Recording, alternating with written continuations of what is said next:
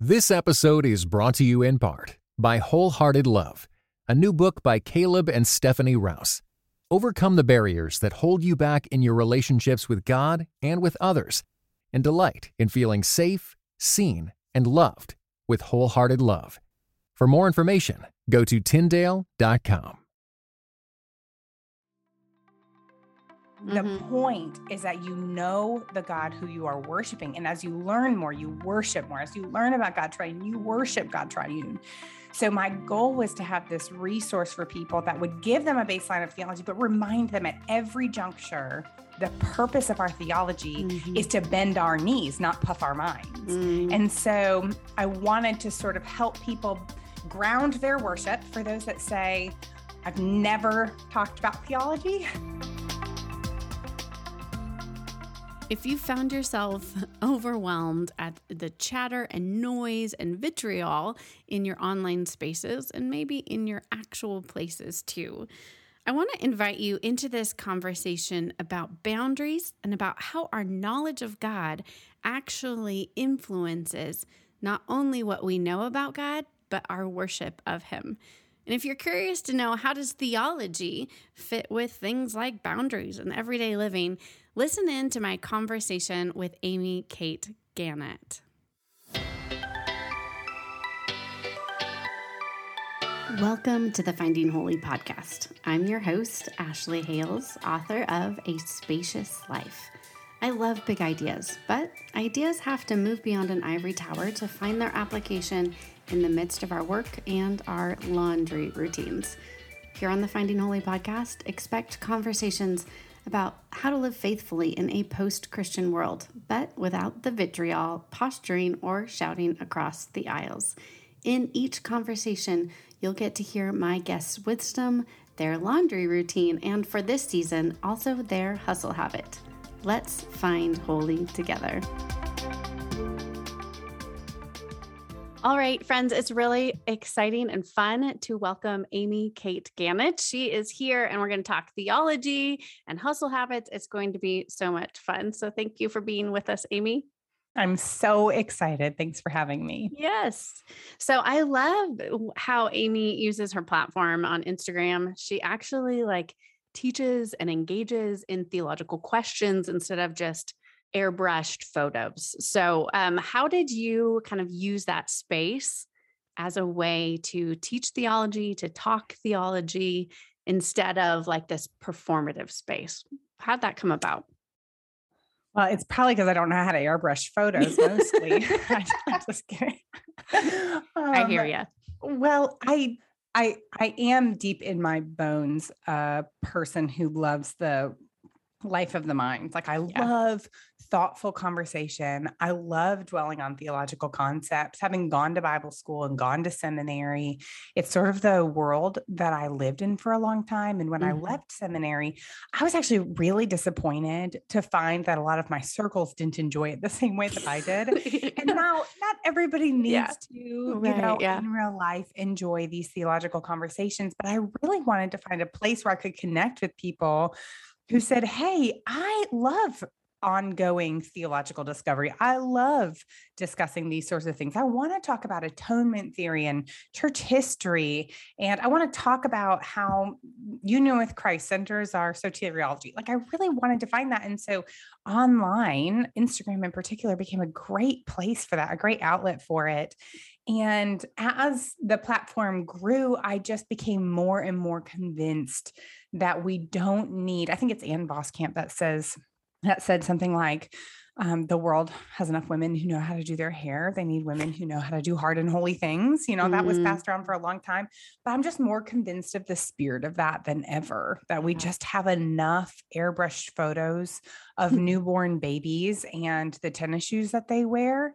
And we have enough people supporting other brands that I didn't need to do it. And so I decided I was not going to monetize my Instagram, and I was just going to keep it the way it had been from the beginning. And so that's how it came about. And that's kind of what sustains it now. I love that too, because what you're saying is that there are particular boundaries or constraints for your work online. And how is that, what sort of boundaries do you have for yourself, maybe on Instagram? And how have you felt, when you have like this online platform on one hand, and then you have your local church work on another hand, how have you felt that those have helped or hindered one another too? I think a lot of us have multiple, right, aspects of our ministry and our lives and our writing work. And so how have you kind of juggled those two locations? Well, a lot of these boundaries are in process because there are certain things that I'm even coming upon now and saying, I want to create boundaries around this, but I need time to observe and learn and reflect. So now that we have a toddler, we have a 16-month-old, and I didn't have a child before. And so putting her picture, her image, or her video on the platform all of a sudden is a new challenge for me to think through. So one of the permissions that my husband and I have given ourselves is that we are slow to make a decision, because when we set a boundary, we want it to be the right boundary, because if it's not the right boundary, it will not be kept. And good boundaries are going to propel us into health, and they're going to propel us into fruitfulness, and bad boundaries will actually keep and prevent fruitfulness from coming. So one of the boundaries that I even have is that we're not rash about the limitations that we put on things, but we're slow to develop those things, because that's the art of discernment, right? Discernment is not quick and flashy. And it's not, I'm going to read one blogger's blog post on how they do or don't share their child's image online.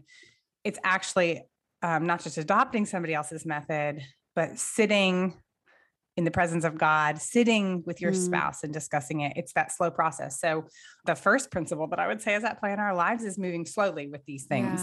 I think that's so wise. Yeah. Keep going.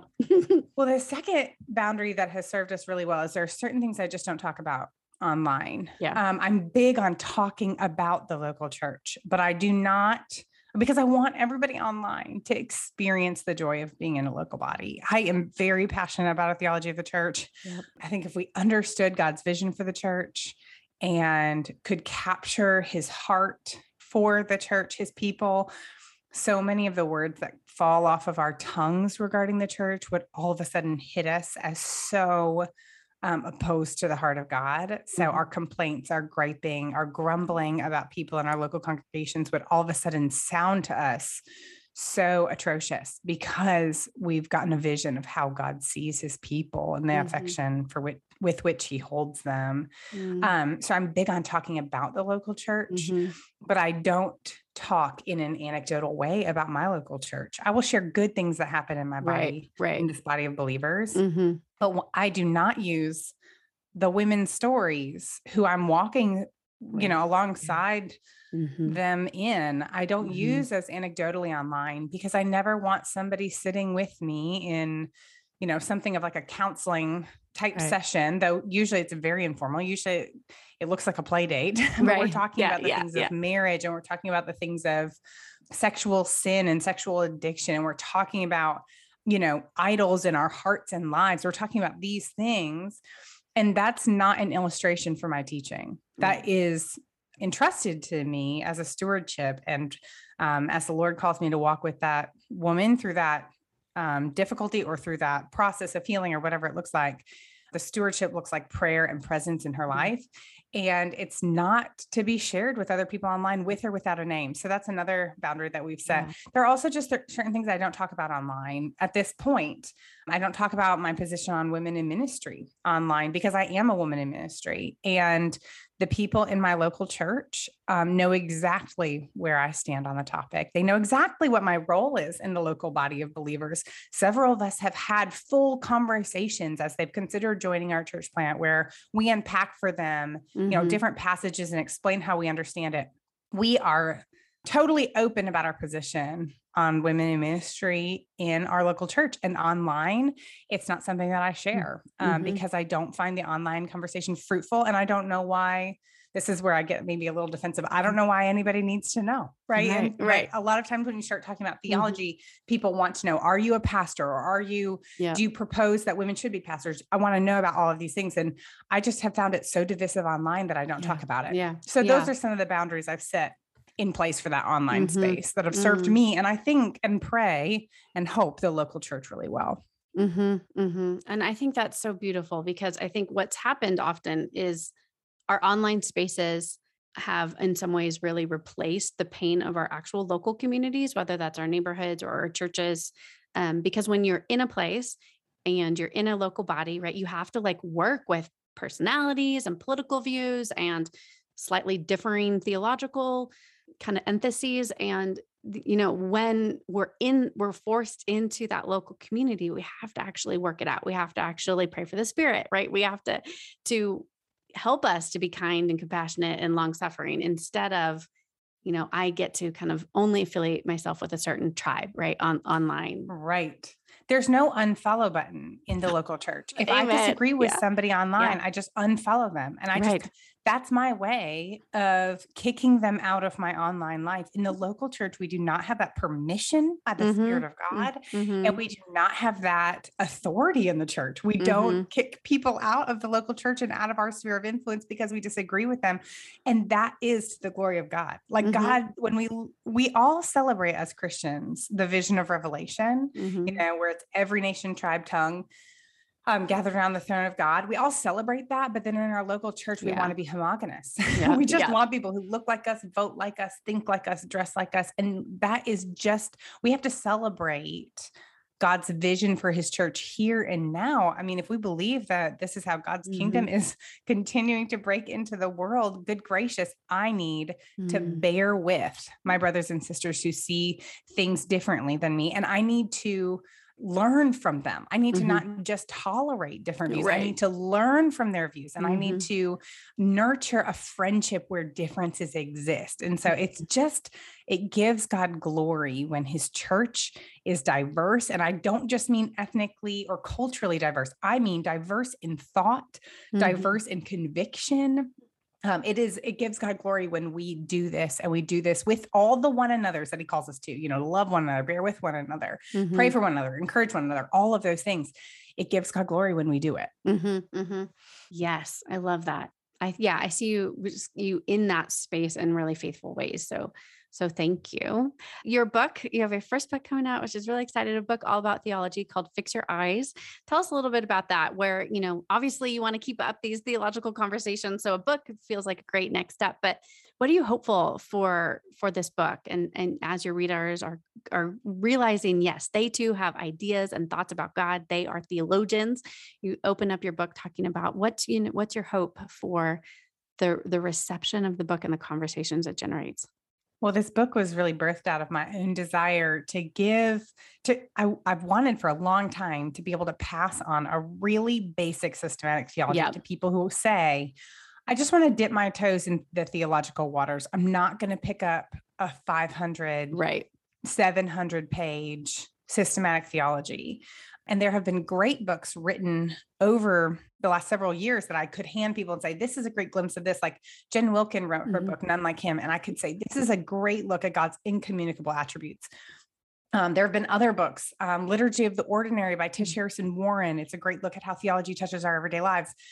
But I wanted some book that I could hand people that went through the core doctrines of the Christian faith, explained them, how all of these verses, like take one topic. This is the nature of systematic theology, right? Take one theological topic or one doctrinal topic and address the majority of the places or the main places throughout the entire Old and New Testament where that topic arises. So when we talk about the Spirit, we look at all the references to the Spirit in the Old Testament, all the references to the Spirit in the New Testament, and then we articulate it doctrinally. So we say, what does the Bible say about the Spirit? What does the Bible say about God the Son? What does the Bible say about the Trinity or the church or final things or salvation? All of these things I wanted to sort of give people sort of a baseline introduction to these conversations.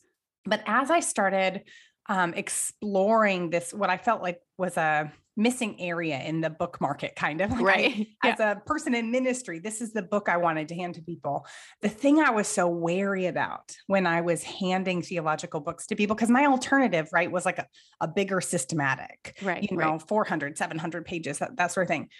I found myself always handing it to people with the caveat of don't let this become head knowledge that puffs you up in pride. Mm-hmm. That's not the point of theological study.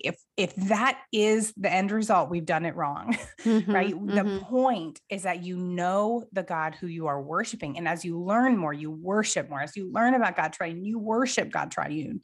So my goal was to have this resource for people that would give them a baseline of theology, but remind them at every juncture, the purpose of our theology mm-hmm. is to bend our knees, not puff our minds. Mm. And so I wanted to sort of help people ground their worship for those that say, I've never talked about theology. Mm-hmm. Theology feels like a scary big word to me. Mm-hmm.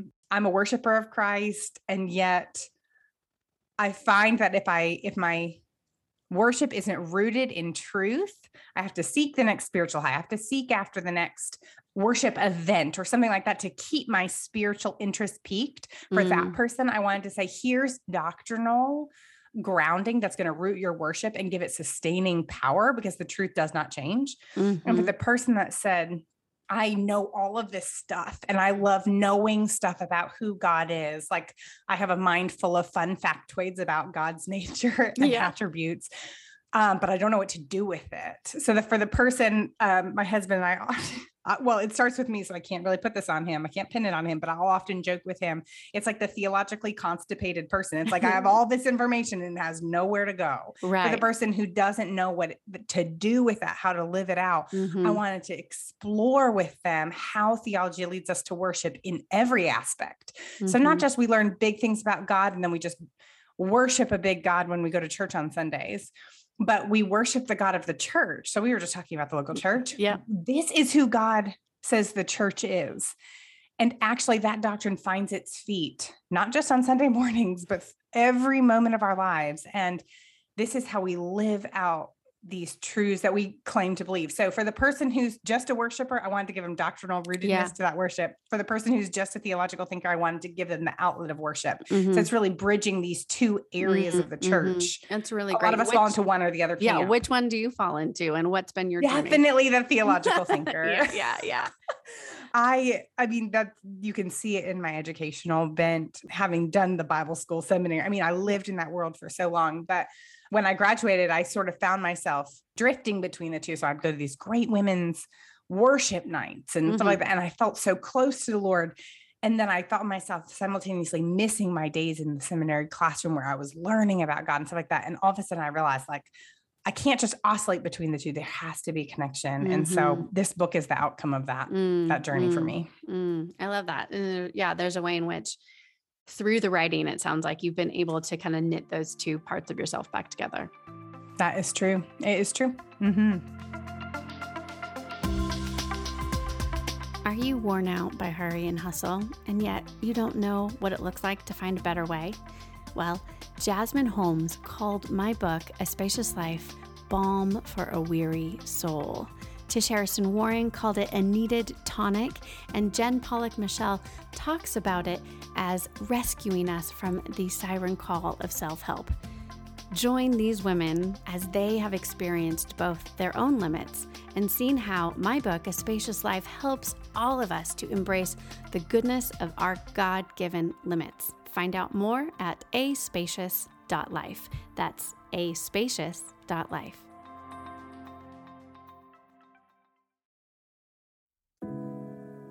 This episode is brought to you in part by Beyond Ordinary Women Ministries, which prepares Christian women for leadership. At BOW, we believe that every woman is a leader because she influences someone. So, whom do you influence? Do you mentor a woman? Serve in the workplace? Or do you lead a small group, teach the Bible, or even lead an entire ministry? No matter who or how many you influence, our free online resources will help equip you. Our videos, podcast episodes, and articles from experienced women leaders will encourage you and perfect your leadership skills. They offer wisdom for dealing with ministry pitfalls, current biblical issues, health for your own soul, and insights for shepherding others well. In addition, BOW offers Bible studies designed to connect women of multiple generations. They provide a challenge to both women new to the Bible and those wanting to dig deeper. Be our guest. and browse all of our free resources and low-cost Bible studies at beyondordinarywomen.org. So when you find yourself kind of siloed in one camp or the other, we can tend to kind of, instead of turning both to truth and experience and knitting them together to understand, okay, how do we love and worship God, and how do we love our neighbor? We can find ourselves turning to kind of alternate habits of hustle and hurry. For instance, it's something I talk a lot about in A Spacious Life. So one thing this season, it's really fun. I'm asking all of my guests what their hustle habit is.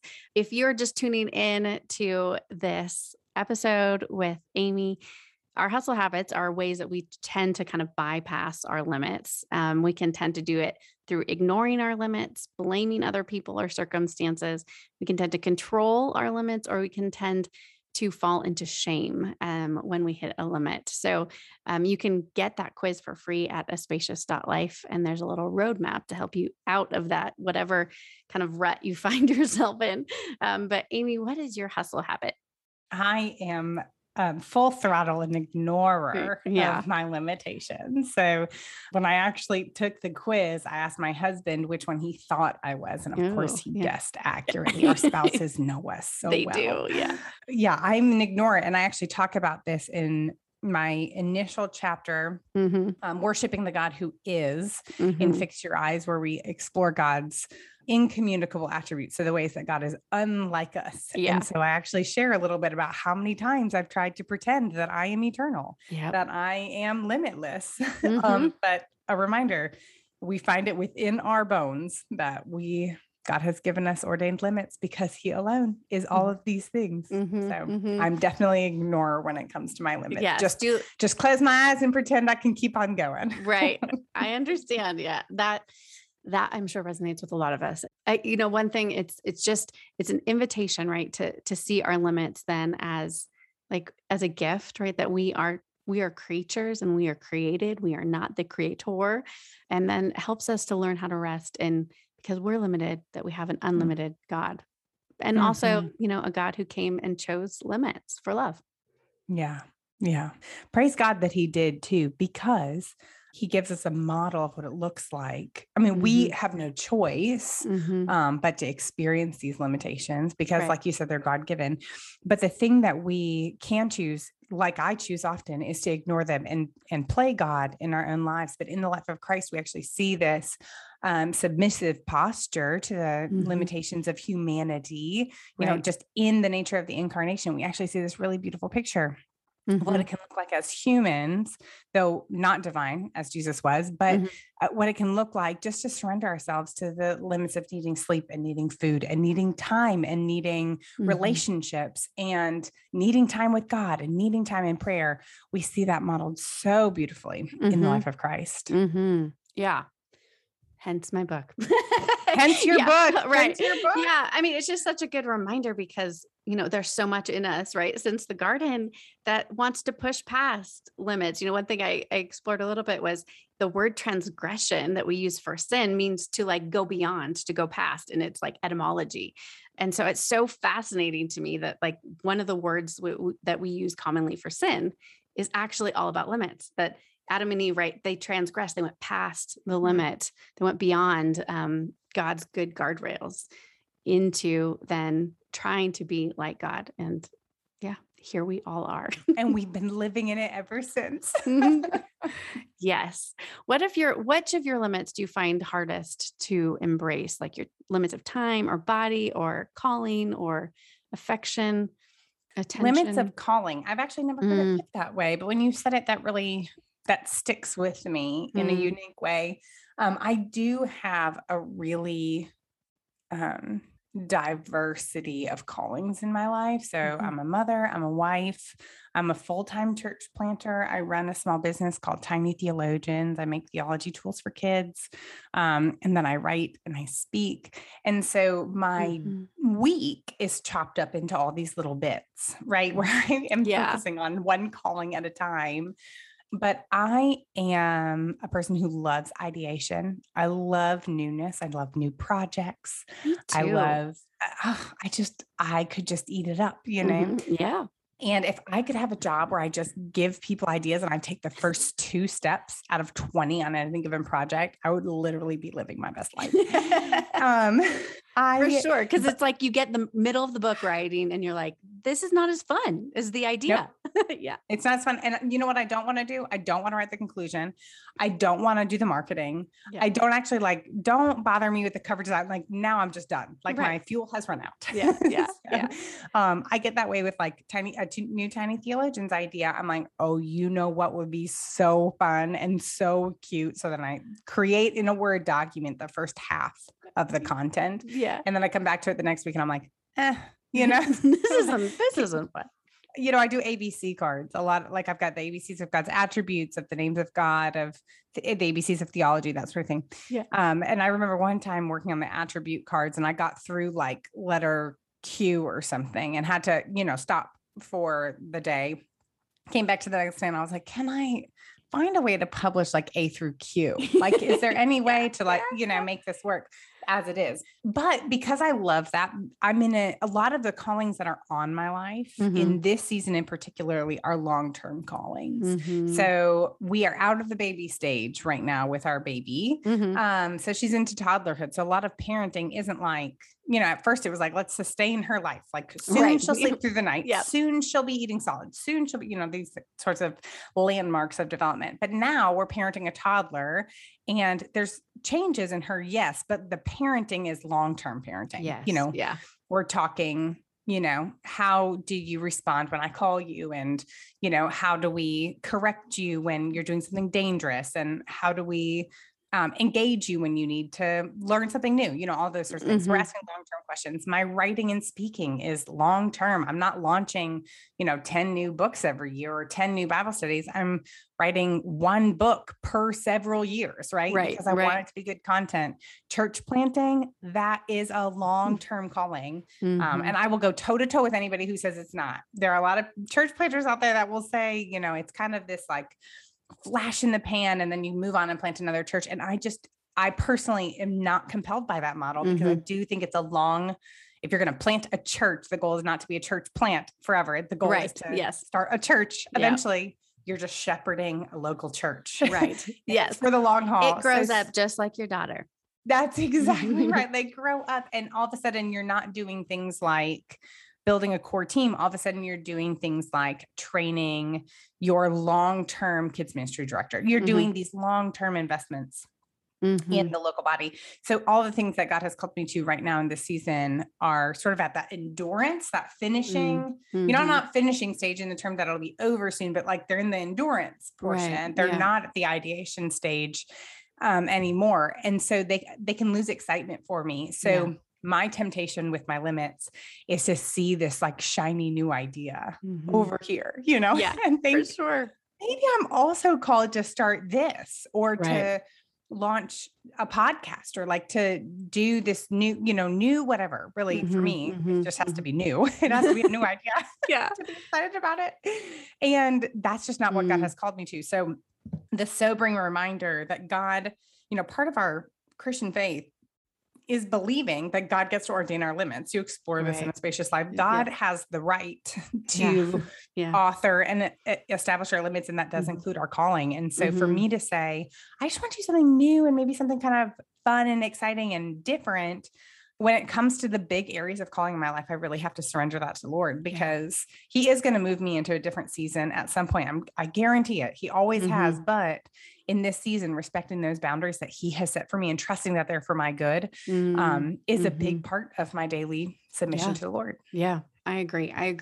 I think, I write in the book, I wish, someone had helped me earlier on, like pay attention to those limits, that those limits are good, and to realize God will move you, whether it's in location or place or calling or desires, to see those as invitations and that I don't need to like rush ahead of God to like go create for myself this life. Or if I'm in a season, for us, we have 4 kids, they're real close together. There was a lot of years of not sleeping and diapers and exhaustion and just feeling like I'm not living the life I should be living now. What am I doing with my education? And to be able to, but maybe to trust God, and perhaps maybe some of those things that we learn we don't learn unless we go through it instead of, That is exactly right. Yeah. Well, and some of the seasons that I felt were most wasted by God in the moment, were Right. being most wasted, have been so formative.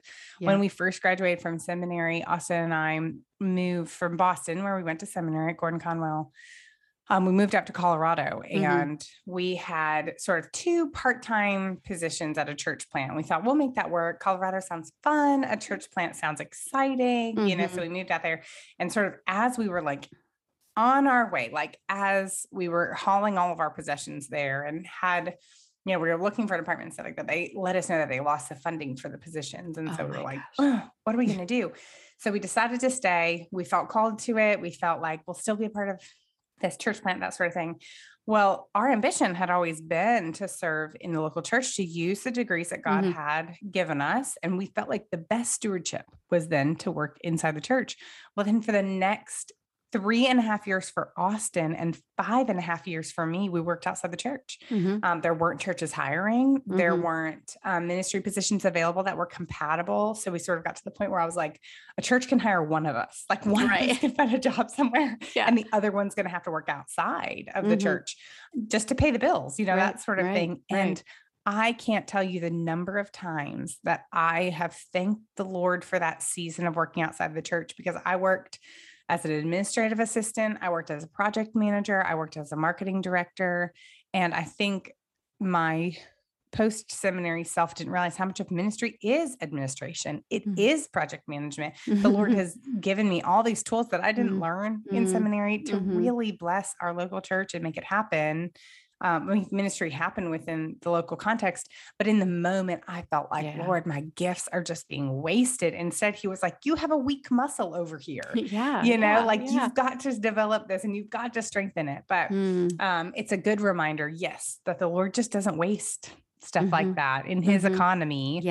There's like no fat that he's trimming in terms of time. Right. I know it's maddening and beautiful all at the same time. That's exactly right. When you're in the middle of it, it's very maddening. Yeah. You're like, come on, God, hurry up. That's right. Yeah. I don't understand. Fast forward the DVD on this one. Right. Fast forward a little bit. Can I get like that map view, please, of my life? So I know. Could we please? Right. So you could just show me what the threads look like on this side of eternity. And tell me what I should be learning right now. Right. Because I remember in the moment being like, Lord, I am working as an administrative assistant at a real estate company. I'm pretty sure I was making like a couple dollars an hour, and I just remember thinking, I have my master's of divinity. Like if the Lord were to show me what I'm supposed to be learning, I will learn it. But in the moment, I just thought, I don't want to learn about real estate. Like, is this what I'm here to learn about? But you just don't know in the moment. And so it's where trusting the Lord, trusting that the Lord will redeem that season. It's where the rubber meets the road. Right. He's so much more concerned about our character, than our competency. And I always want to learn, like, okay, what's the next step? How is this season going to impact the next season? My spiritual director was saying, like you had, for us recently, as we've made a move from California to Colorado, and we kind of had this unintended sabbatical season, just to trust and wait is so hard. And yet to see, that season for us has really impacted the way that we're able to listen and shepherd in our current ministry roles that we're in has been so tremendous. And so to trust in these, in our current seasons that God will use it, that nothing is wasted is a huge act of faith and waiting for sure. Well, as we conclude, Amy, I would love to hear your laundry routine. And so the reason I ask this question, if you're new to the podcast, is one thing Kathleen Norris says in one of her lectures is she talks about how it's in the mundane, right? That we actually experience life with God. It's not, in those like emotional highs necessarily that we can sustain a spiritual life. It's in our dishwashing. It's in our laundry, that we can actually experience the presence of God as well. So I would love to hear your laundry routine. What does it look like for you these days? Well, you picked my very least favorite chore. I know. I hate laundry. I hate laundry and I hate unloading the dishwasher. Like those are my two least favorite. And I could pick others, but I married a man who really loves to clean, like really loves to clean. So he does almost all of our, vacuuming, laundry. I'm trying to think of like dusting. Like he does all of that on a regular basis. I adore him. I mean, it really That's is. A beautiful gift. But usually what we do is on Friday Fridays is like our Saturday in ministry. We take Fridays off. And then we have Saturdays off and then Sunday's a work day. So Friday's the first day of our weekend. And when we get up and we're early risers. So like sleeping in for us is like 5:45, 6 a.m., that sort of thing. Cause we're up at 5 during the work week. So we strip the bed and start our bedding right away, first thing, because on Friday mornings, in general, we clean. So we start the bedding right away, which actually feels super productive. You put it in the wash and you put soap in and you hit a button and all of a sudden you're like, wow, I'm washing my bedding. Like that just feels like, I feel like I've accomplished so much. And the coffee, like, and all I did was push a button. I know. It's not so nice. Yeah. And it's like 6:05, and I've been up for 5 minutes and we've already accomplished something. We do bedding first thing. And then each of us wash our clothes separately because we've had instances where we shrink each other's clothes because we're not very attentive to the way that we wash them. So Austin is now much more careful. Like we'll do darks and lights and permanent press and regular and stuff like that. And so he does his first because he takes a couple cycles through. Yeah. And then I throw everything and all of my daughter's clothes into one wash and I throw everything into the dryer. Yeah. And then it usually sits in my laundry basket until Sunday until I fold it. Yeah, I understand. My husband like lays all of his clothes. I mean, like it's all done by Friday at noon and mine's the straggler. Yeah. So that's okay. I folded mine last night. We're recording this on a Monday. Yeah. I folded mine like Sunday night at like 8:15. But done. Washed it Friday morning. Yeah. Yeah. That's good. Most of our stuff ends up, my husband does our laundry, but most of my children's stuff ends up just staying clean in the hamper, from dirty in the hamper to clean in the hamper, and doesn't always get to the folding, Yeah.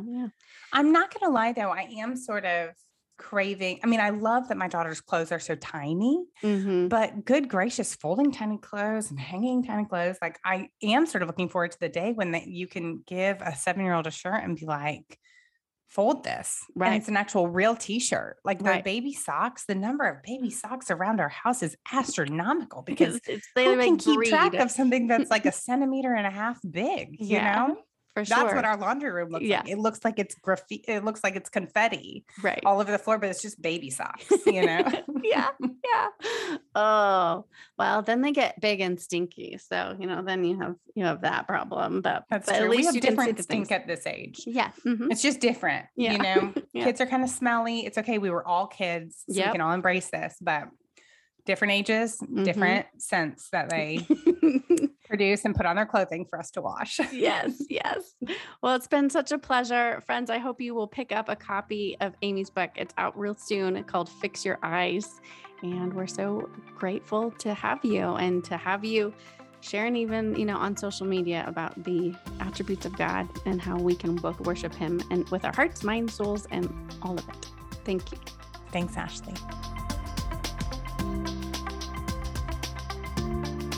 Friends, I hope you enjoyed that really thoughtful and inspiring conversation with Amy Kate Gannett. Her book, Fix Your Eyes, is available wherever books are sold, and feel free to pick up a copy at the link in the show notes. It will do you good to bring together not only the study of God, but also the worship of God. This season, as our one small step, we are practicing pocket practices. And pocket practices are little 3x5 prayer and scripture and spiritual formation practices that go along with my book, A Spacious Life. You can find those as a download if you go to my website at aspacious.life. But here is a little sneak peek.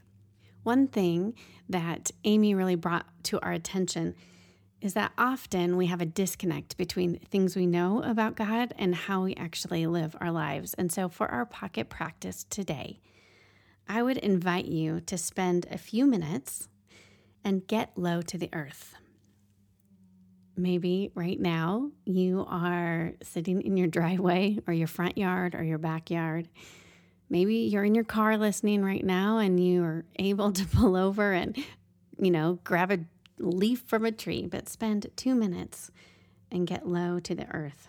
If you're able to, sit in the dirt or on your driveway. Pay close attention. Slow your breathing and ask God to meet you.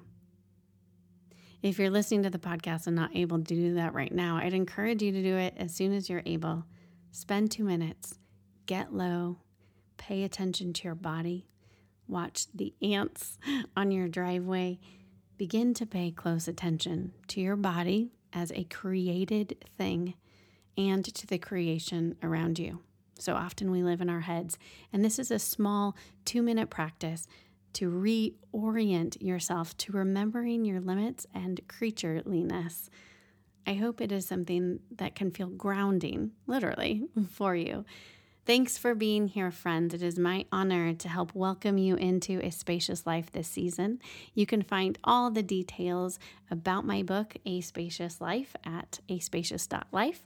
You can take your hustle habit quiz there. You can get a roadmap to move past your hustle habit, and you can again also get your pocket practices. Thanks for being here, friends. Big things matter, but so does the laundry.